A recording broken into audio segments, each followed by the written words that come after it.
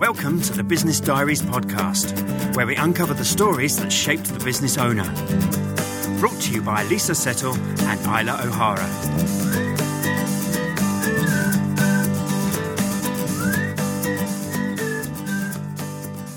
Welcome to the Business Diaries podcast. My name is Lisa Settle. And my name is Isla O'Hara. And we'll be your hosts for today. The Business Diaries is a storytelling platform for businessmen and women to share their stories, the ups and the downs of the entrepreneur, and giving us a look at the person behind the business and hearing about their successes and failures. Isla and I find that so totally fascinating. Today, we're diving into a topic that's so many elements to it, and a 40-minute podcast, sadly, is not going to scratch the surface, but let's give it a go. We're going to be talking about the future of our planet, particularly from a business point of view. But first, we'll hear how our guest started out his career with a degree in accountancy and finance and ended up finding his passion and purpose somewhere else.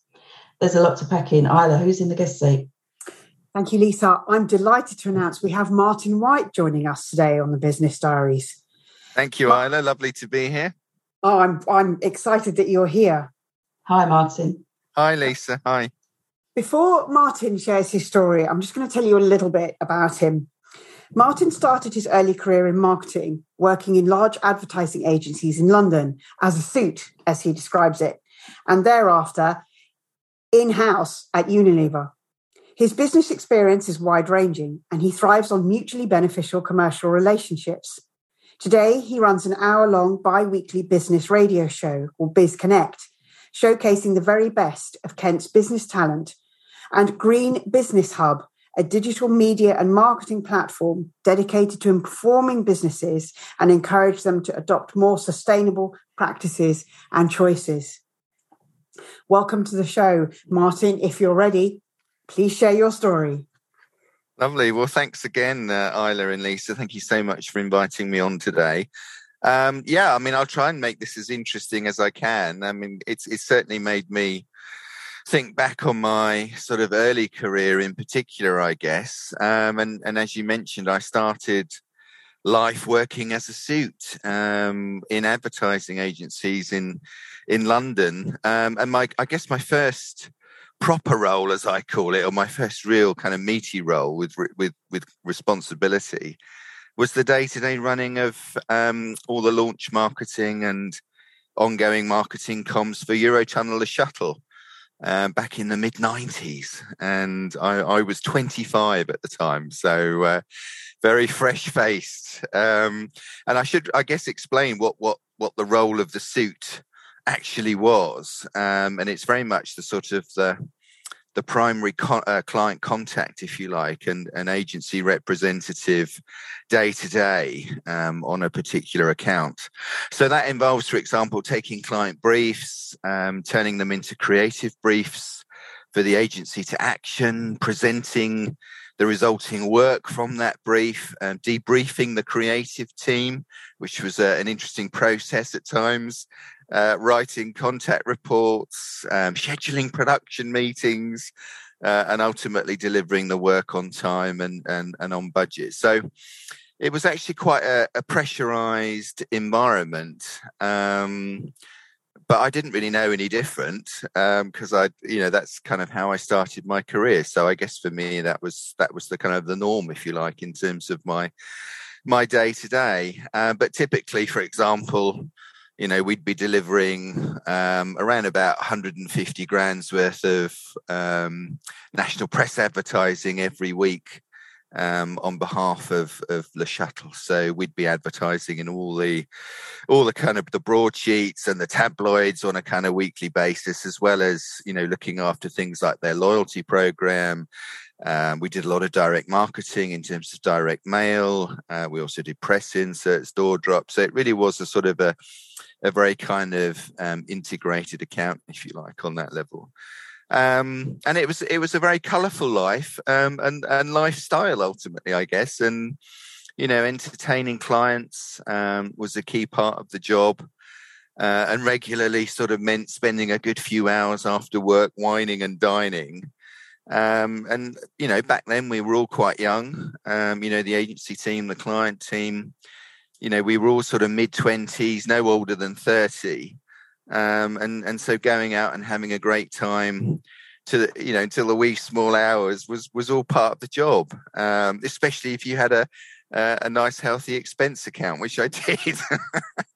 And we used to travel quite regularly on business as well. And I remember, one night in particular, taking a group of clients to the Moulin Rouge in Paris for a night out. And one of my clients, the European advertising manager for Oracle at the time, was a real wine buff. And he was all over the vintage wine and champagne menu, shall we say, at the Moulin Rouge. I mean, the food there's terrible, but the wine list is incredible. So, that was a cracking night out. And, again, looking back, this was a really important part of building the client relationship, and for us all to be able to kind of let off steam, if you like, after a sort of sustained period of meeting deadlines and delivering campaigns. But I mean, I stayed in some of the world's most fabulous hotels. I mean, I stayed at the Adlon in Berlin on a trip there once. I used to stay in Paris at a hotel called the St. James, which is just off Place Victor Hugo, which is a real sort of boutique hotel where the Formula One teams like to stay when they're visiting the FIA. So, it was a sort of no expense spared kind of, very cosseted kind of lifestyle, if you like, when you were traveling on business. But I guess, relationship skills, building trust, respect, managing expectations, conflict avoidance, organizational skills were all kind of key in making a success of my 10 years in the advertising business. And they're very much skills that I use every day today running my own business. And they're very much sort of core to my purpose, if you like, and the delivery of our service as Green Business Hub to our clients. So I guess, when it comes down to it, my advice to other business owners, perhaps starting their journey, their business journey, would be to draw on your experience to date. It's quite likely that there will be a common theme, for example, running through your career as there is with mine. But also remember that, nobody likes to be sold to. So, when you take your business into the world, it's important that you have a story to tell that builds your credibility and resonates ultimately with your audience. And I think as business owners, we all have a unique opportunity to define our business purpose, or our why, if you like. And it really is our opportunity to bring what motivates and drives us into our business proposition. And I think, there's also a saying that people buy from people. And I think differentiating your business from everyone else is going to be a critical part of your business success, and bringing your story into that, therefore, is vital there. If you think about sort of service-based industries like hospitality, travel, marketing, accountancy, legal, trades, financial, consultancy, I could go on. A lot of the value add that service companies produce is intangible. It's about customer service, it's about management, advice, ideas, knowledge, design, experience, and it's how you communicate your why in doing what you do as a sort of a job, if you like, that will help you stand out. And I think you need to think about what matters to you and also your employees, your staff, if you have any. And you need to think in terms of your higher purpose, if you like. And it's not just about selling a product or service. Companies need to have some kind of meaningful or higher objective, if you like. Though not all do, sadly, and particularly, in larger corporations, they are still incredibly sales driven. But typically this will tie in with motivating your employees, customers, and other stakeholders by contributing directly or indirectly to tackling, societal or economic or environmental challenges. And that's very much the kind of the space that I'm in at the moment. And, we used to have something called corporate social responsibility, and now we have something called environmental social governance. And that's very much the kind of the buzzword in terms of strategy today, I think, for organisations, certainly larger ones. And there's some great examples out there. I mean, I've started working with East Kent College Group recently, and they're obviously one of the largest higher education providers in Kent. And their purpose statement is, taking a leading role for East Kent in developing the economic and social prosperity of the communities we serve. And to me, that says that, East Kent College Group sit very much at the heart of their local community, and aware of the important responsibility as a service provider that they have in delivering the future prosperity of that community in terms of jobs and wealth creation, for example.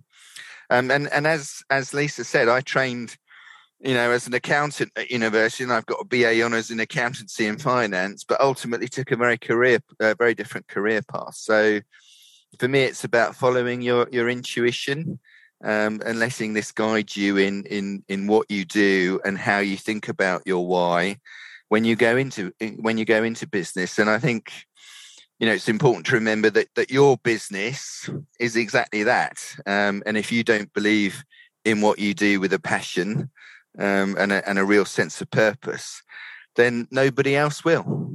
Thank you, Martin. That's so interesting to hear about your early career. I'm wondering if you're still up for a networking event at the Moulin Rouge. Do you have the energy these days? I'm not sure I do, but I think I'd probably have one less glass of champagne and retire slightly earlier, Lisa. Yeah, an earlier night. I mean, it sounded fab. I mean, what a pressurized, fast-paced life, but totally fun along the way. Oh yeah.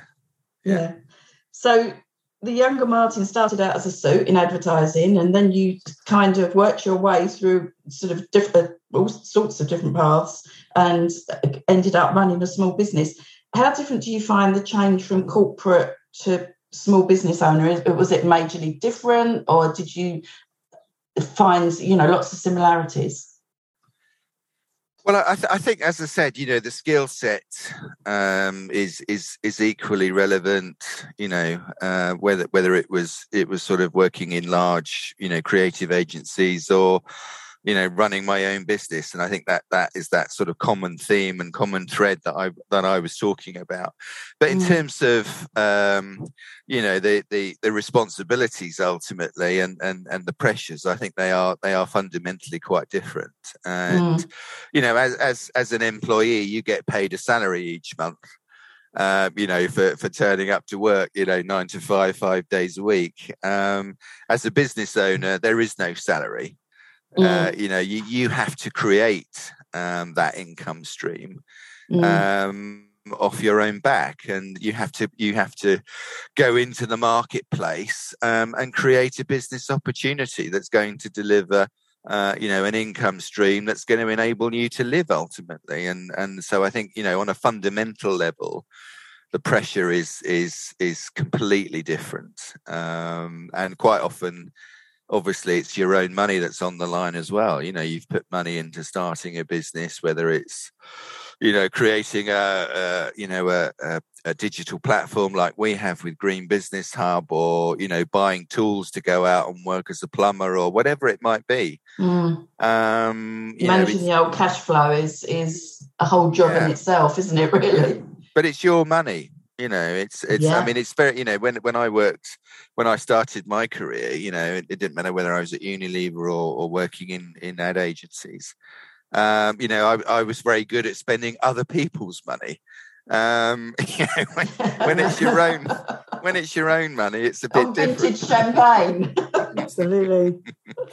So I think, the pressure is fundamentally different. But I do think, the kind of the core skills that you've built up through your career, they definitely transfer, don't they? Yeah, they're equally relevant, in either case. Yeah. And I think one of the core things about running your own business is clearly it is all about you, you the person, and often you're on your own and you have to make your own decisions. And you talked in your story about the skills that you learned throughout your career, the importance of building trust, respect, the managing expectations, and the conflict avoidance, and how that all comes together. When you are running your own business, and that importance of the passion and purpose, and how valuable and important it is to trust your intuition. I guess particularly when you're running your own business. Yeah. So how has that helped you, Martin? Trusting you. You've talked about the importance of passion and purpose. And trusting your intuition. How has that helped you over the years? Yeah, I guess, when you start out in life, it's all kind of bright lights. And I think certainly in my case, it was very much about kind of material things, if you like. I had a Mazda, I had a red Mazda MX-5 convertible, at the age of 25 as a company car. And that really was what my life was all about. That mattered then, didn't it? Yeah, exactly. And yeah. that was the car back then, believe me. If you had an MX-5 in London, you'd kind of really made it. So that, and then you find yourself kind of chasing a rainbow in many ways, in terms of well, I earn this now, and next year I want to earn that, and then ultimately I want to get to this, and it kind of, it dominates your life in many ways. It kind of steers you. It kind of makes career decisions for you, as opposed to you kind of making decisions for you, if you like. You're driven by money. You're driven by materialistic things. But that doesn't last, does it? You're saying in the beginning that was the materialistic things, a bit like when you're 25, and of course, that's what we all think. We think we're earning our own money and we can get all these flashy things, but of course that changes. Yeah, we all mature, don't we? We, with life experience, with people have children, or they have sort of life-changing events like that. And I guess it sort of makes you reassess what is actually important. And that for me is where the whole kind of purpose thing kicks in. It's important for you to understand, I think, as an individual, what matters to you. And that intuition thing as well, is that yes, gut don't feeling. fight that. Yeah, that's so important, isn't it? And it's so important. Interesting where you sometimes you just realise you get up in the morning and you've just got this feeling, and every bone in your body is telling you not to do something, or it doesn't sit well with you. Yeah. And sometimes you don't know why that is, and you think, well, it's just a so and so, or it's just a meeting, or or I'm not going to commit to it, I'll just find it. But it's all telling you no, don't go there. And sometimes you look back and that it was right. Yeah. Particularly if you're a business owner, and as I say, you need to take your business at some point into the kind of the big wide world, and you need to be able to talk about it.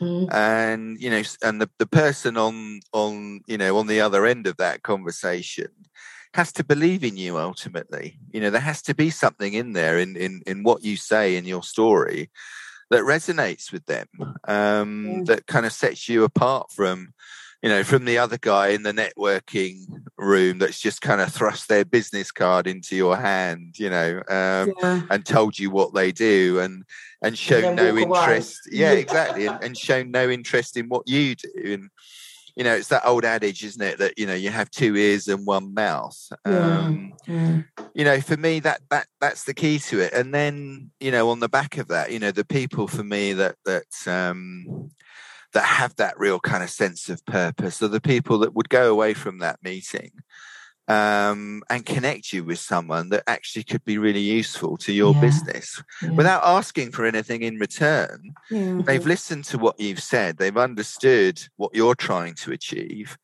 and they volunteered their time after the meeting to connect you with somebody in their network that can help you. Mm. And that's the difference, because Yes. so often, and, whether it's online or, in a physical networking kind of context, you really just meet people that just want to hand out business cards. And, you get home after a meeting like that, and the first thing you do is you just throw them in the bin.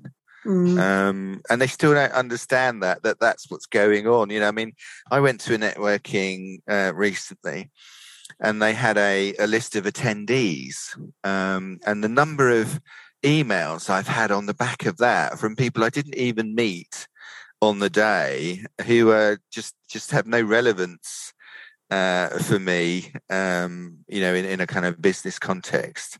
And you just find yourself getting kind of spammed by cold calling or cold emails. And that's not how it's done, I'm afraid. No, I mean, we're all humans, aren't we? We want to be, as you say, as you said in your talk, we don't want to be sold to. We want to build a relationship. And just taking you back to what you were saying about story and purpose, I'd like to quiz your brains really about what was the trigger that prompted you to set up the Green Business Hub? Well, very much a sort of a heightened awareness, if you like, that the way we are all living our lives today, it simply isn't sustainable. I used to get on the road at sort of 6 o'clock in the morning to go to a networking event at Dartford, for example. And my whole journey would be nose to tail driving up the M2 with, similar people who were making their way to work, whether it was in the city or wherever it was.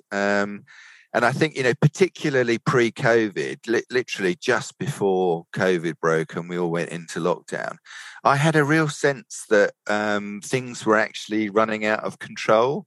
Yeah. And I'm not someone that kind of suffers from angst or, those kinds of, worries. But I really did have a sense one morning driving up that motorway thinking, yeah, we can't carry on like this. Where's this all going?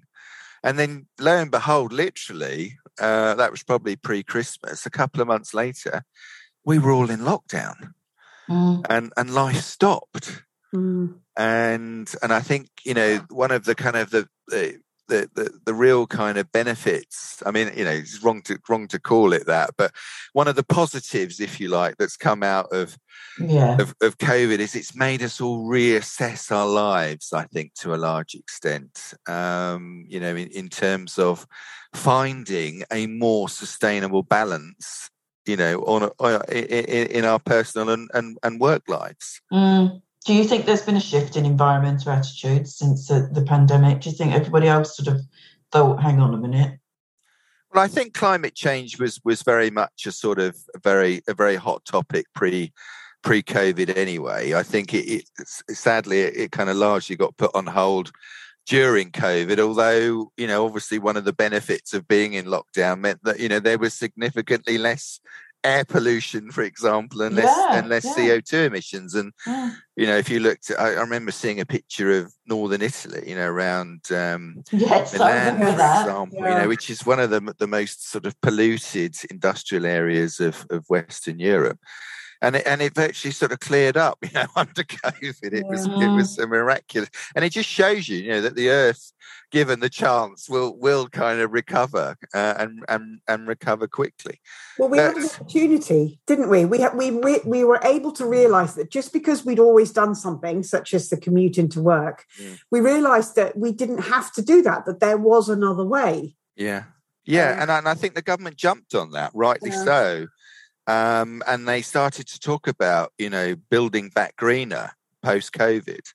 And they talked about, the importance of creating work-life spaces, outside of kind of major cities and towns that would enable, people to live that kind of life.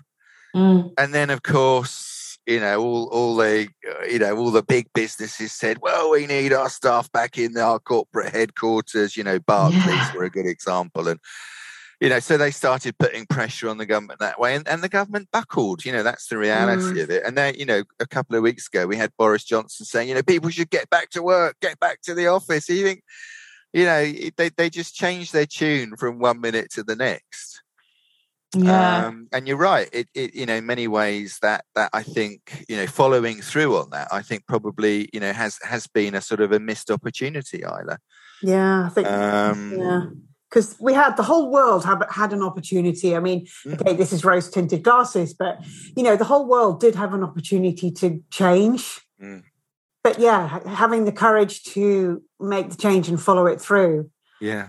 It's I do think that attitudes have changed, and yes, not everybody's gone backwards. Right. I do think that people are certainly looking at ways that they could perhaps make changes. And as a small business owner, I certainly want to do, all that we can do to protect the future of the planet. But sometimes I think that feels quite overwhelming because you're not really sure where to start. And I think also there's a lot of businesses that also feel they're too small to play a part. Or that the changes they make won't really make an impact. So, we'll just leave that to the bigger organisations. I mean, what would you say to that? Do you see that happening? I mean, ultimately, we all live on one planet, and therefore, we're all stakeholders on that level. Whether as individuals or as business owners, whether we be kind of micro or small or medium or large business, owners or CEOs, we all have a vested interest in securing the future of our planet. So, fundamentally for me, that's the starting point. So it's not a case of, it's more relevant to them, than it is to me. Far from it. And if you think about it on a sort of small business level, small businesses make up half of our UK economy. So, clearly we have some very large businesses out there, that employ tens of thousands of people. But, half the economy is the other 5.5 million small businesses that are out there. So, as a group, we're incredibly powerful. Yeah. So at least half the problem rests with us. It does. So I mean, I guess it's a case of acknowledging the fact that, yes, we do have a part to play. And then it's the awareness, finding out what there is to be done. And I think that's difficult for small companies because they don't know where to start. Yeah. And, for us as a small business, we sort of picked on waste at the beginning of the year, and we had a whole waste audit week, which was a really good exercise. Everybody learned something, and as a result, we already had different bins, but I think we've got about 6 different bins now, which includes places for people to bring in things from home that they couldn't recycle at home. So we've encouraged them to bring things in, like batteries and crisp packets, things that once the box of batteries is full up, we'll take them to the local recycling point. Once the crisp bag's full up, we take that to be delivered. We take it to the local co-op, actually, who take it in. But, there are lots of things, and learning what can be recycled and what can't be recycled, what your waste is in the office. And we were really actually surprised that it wasn't an awful lot of business-related stuff. We don't do a lot of printing these days, which I think a lot of companies recognise that they don't need to print out willy-nilly. So I think it's we've just got to give the business owners some ideas. Yeah. So, I mean, for me, fundamentally, and that's a great example, in terms of your waste awareness week in the office. For me, in the first instance, it's about changing your mindset, changing your business mindset. And by that, I mean, changing your mindset to one that is focused on sustainability. That's going to be our mindset moving forwards. And that's quite easy. You just say it aloud. Our business mindset moving forwards will be focused around sustainability. Okay, that's kind of point number one. and then start with something small. And, as per your example, think about what you buy or consume. And this is equally relevant in your sort of private lives as well.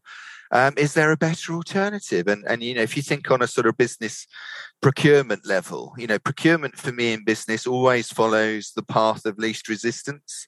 It doesn't matter whether you're a business or a local authority. And by that, I mean, it's easier to simply buy what we've always bought from the same people at the cheapest price. That fundamentally sort of, for me, sums up a lot of procurement. And I did an expo recently, I did Business Vision Live recently. And I'd sort of, resisted having business cards printed because I didn't want to, waste paper, waste resources unnecessarily, particularly under lockdown. And I started Green Business Hub, very much under lockdown. So I needed some stuff. Obviously, I can't turn up at an expo and people say, well, have you got a business card? Well, no. So I needed something. And I thought, well, automatically my first thought was I need a roller banner. And of course, a roller banner is a plastic banner that's attached to a big chunk of metal that holds it upright. And I literally, it was one of those sort of moments where I just had to sort of stop myself in my tracks and think, what are you thinking? You're talking about, buying a plastic roller banner. There must be another alternative. And so I put the feelers out through my network on LinkedIn. I said, look, I've got this expo coming up, with Green Business Hub. I don't want to produce a plastic banner. I want my business cards to be as sustainable as possible. Can any of my network recommend a supplier that can help me? And they did. And again, this is the power of networking and a proper business network. I got some great referrals back saying, give these guys a ring. They'll really be able to help you. And in the end, I ended up with rather than a roller banner, I ended up with a sort of a big A1 card, if you like, that had our logo printed on it, all out of recycled material, using vegan inks. I did the same with my business cards. They were all printed on 100% recycled stock using vegan inks, and it was all done in a factory that's powered, using its own solar energy. Excellent. I mean, that's a fabulous example, isn't it? Yeah, really. And it's great advice for companies to think, individually about almost every item, start small. What can I do differently? What can I do better? And I think that, this current move towards ESG that we've talked about, this environmental social governance, and companies, particularly larger companies now, having to have a policy on this and having to report annually. Do you think this is a positive move, or do you think companies are almost hiding behind this and using it as a marketing or a PR opportunity? No, I don't think. Yes, there's lots of talk around greenwashing and everything else, and some countries clearly greenwashing. Greenwashing. Some businesses have clearly kind of shot themselves in the foot big time there. But the reality is, that's a very short term. Approach or strategy, if you like, on behalf of those businesses, because the reality is that they, all businesses ultimately will be held to account, for their environmental footprint. And a great example of that is, the government have recently introduced new central government procurement guidelines where any business tendering for a contract in the public sector above £5 million, central government procurement, has to be able to demonstrate or support that at an eligibility stage, with a net zero roadmap for their business. So, there simply won't be the opportunity to greenwash that moving forwards. Yeah, absolutely. And, that will filter down into local authorities inevitably. I mean, as I said earlier, I'm working with East Kent College. They have a net zero 2040 strategy that they have to deliver. They've committed to that. And supply chain is going to be a fundamental part of that. Yeah. And that's key as well, isn't it? That, you can't be net zero by tomorrow. No, exactly. And I think loads of people think, this, it's just not doable. And it's not doable in a week or in at the end of the month.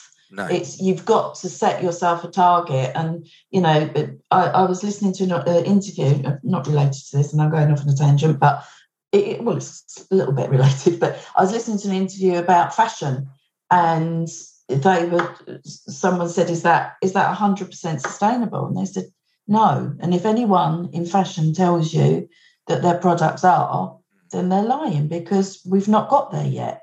No. We're doing our best and doing what we can do, but we've not got there yet. No, and net zero is net zero.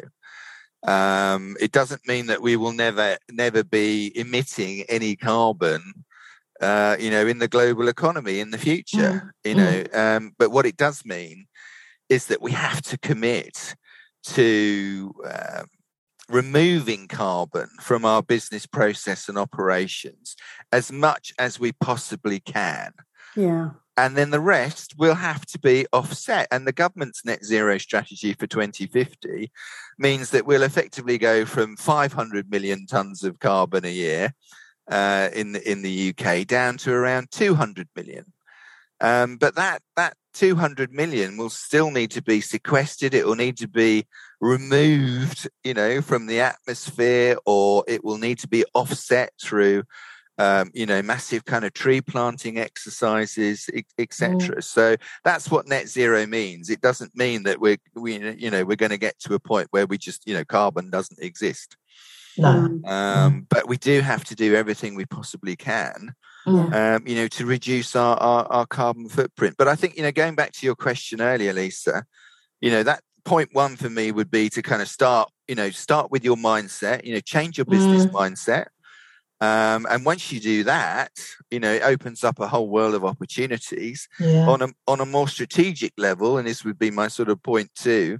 If you've got a business and you employ people, appoint somebody to lead that initiative within your organization. Don't think you have to do it as the business owner.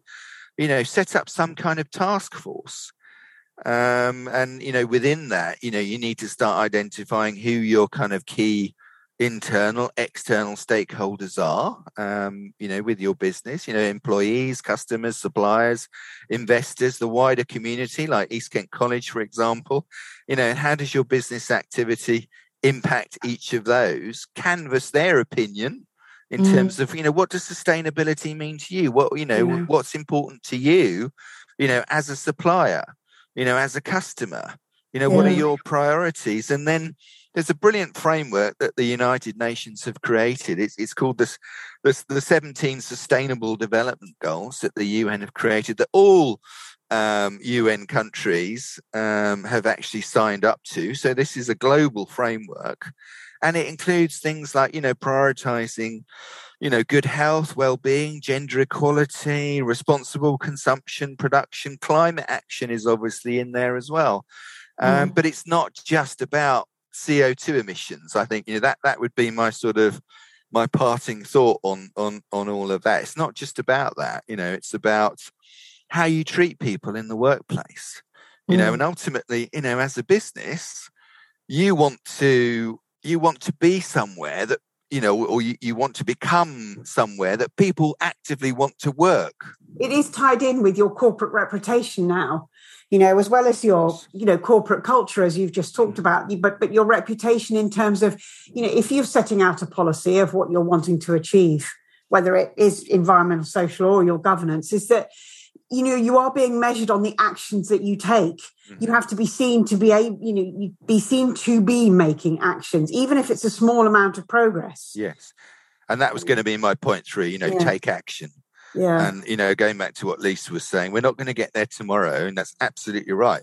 But it's better to start somewhere than not start at all. Yes. Yeah, absolutely. And it's those kind of small steps. And as I say, once you change your mindset, you then start to look at your whole business process, your operations in a completely different light. You start to look at your car park outside and think, we haven't got enough car parking spaces, so we need to move to a bigger office, or we need to I don't know, pave over this green area that we've got to make more. No, you don't. What you need to do is encourage people to share a car when they come to work. Wouldn't that be a much better solution? Yeah. Or you need to subsidise a bus pass or a train ticket or something, Yeah, yeah. There's just something that I wanted to bring in, which sums up almost, pretty much everything that we've been talking about in terms of thinking about why, thinking about making changes, writing down those changes, getting stakeholders on board. We've got, we were talking in our pre-show chat about Earth Overshoot Day, which is at the end of when this podcast will go live. So it'll be the end of July. I think it's the 28th. Can you explain to us a little bit about Earth Overshoot Day, what that means, why it's so important? Yes. So Earth Overshoot Day is something that's hosted and calculated by an organisation called the Global Footprint Network. And they're an international research organisation that provides decision makers, for example, governments, with a whole menu of tools, to help them understand the human economy and how it can operate within Earth's ecological limits and boundaries, if you like. And the whole point of Earth Overshoot Day is to say, look, beyond this point, in the calendar each year, we're actually consuming more of the Earth's resources than the Earth can actually realistically regenerate and put back on its own. So, in other words, we're eating into the Earth's capital. If you think of it in that way, which is really worrying, isn't it? Because we've since the Industrial Revolution, we've existed on this sort of linear sort of economic model, which is based around sort of take, make, waste. And on the basis that there's a limitless supply of resources. That mining companies or, food producers or whoever it happens to be can actually call on in order to make what they then brand and sell in the marketplace. And of course, that's not the reality. And the reality is we're now consuming. So back in 1970, we almost sort of had a point of equilibrium, if you like, where everything that we made and produced and consumed and emitted in terms of carbon, crucially, was kind of pretty much in equilibrium with what the Earth could kind of support. It was a sort of one-on-one scenario, if you like. 50 years later, and in 2022, we're now consuming the equivalent of 1.75 Earths. So by 2050, that'll be up at 2 Earths.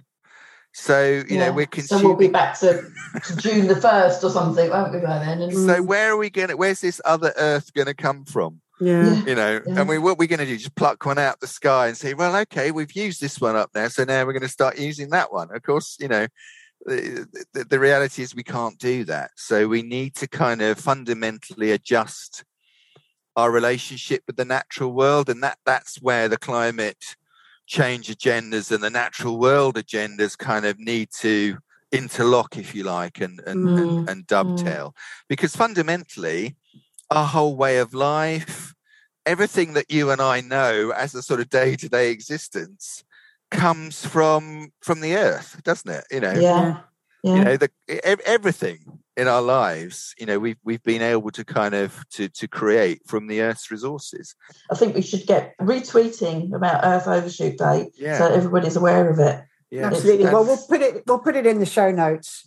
Well, I think, Martin, you've been very generous with your time today. I can see, that we're running out of time, and you've shared some great tips with us for a small business wanting to make a start. Whether we, and Lisa, with your example, with your waste week, and, Martin, think about your policy, think about the changes that you can make, appoint a stakeholder, look at your supply chains. Have you got any other top tips, Martin, for us for a small business wanting to make changes? Yeah, I mean, there's, one of the going back to our introduction that you kind of kindly did for us, Ale, at the beginning. We were talking about informing businesses, And our platform, greenbusinesshub.eco, is very much there to do that, as well as promoting individual businesses that are operating in the sustainability space already. So, there's a lot of free help, is what I'm getting to. If you are a small business and you really want to kind of start this journey, if you like. And one of the things that Kent County Council have launched recently is called a Green Recovery Voucher Scheme. Mm-hmm. So if you're a small business owner and you don't know where to start, but you think you probably need to create some kind of carbon audit and on the back of that a roadmap to net zero for your business, there's actually a fully funded grant scheme out there at the moment with KCC called the Green Recovery Voucher Scheme, and you can find all of that information on the community page of our website. So KCC are one of our clients. We promote all of their green grant funding initiatives like that, like Low Carbon Across the Southeast, which is another really popular program.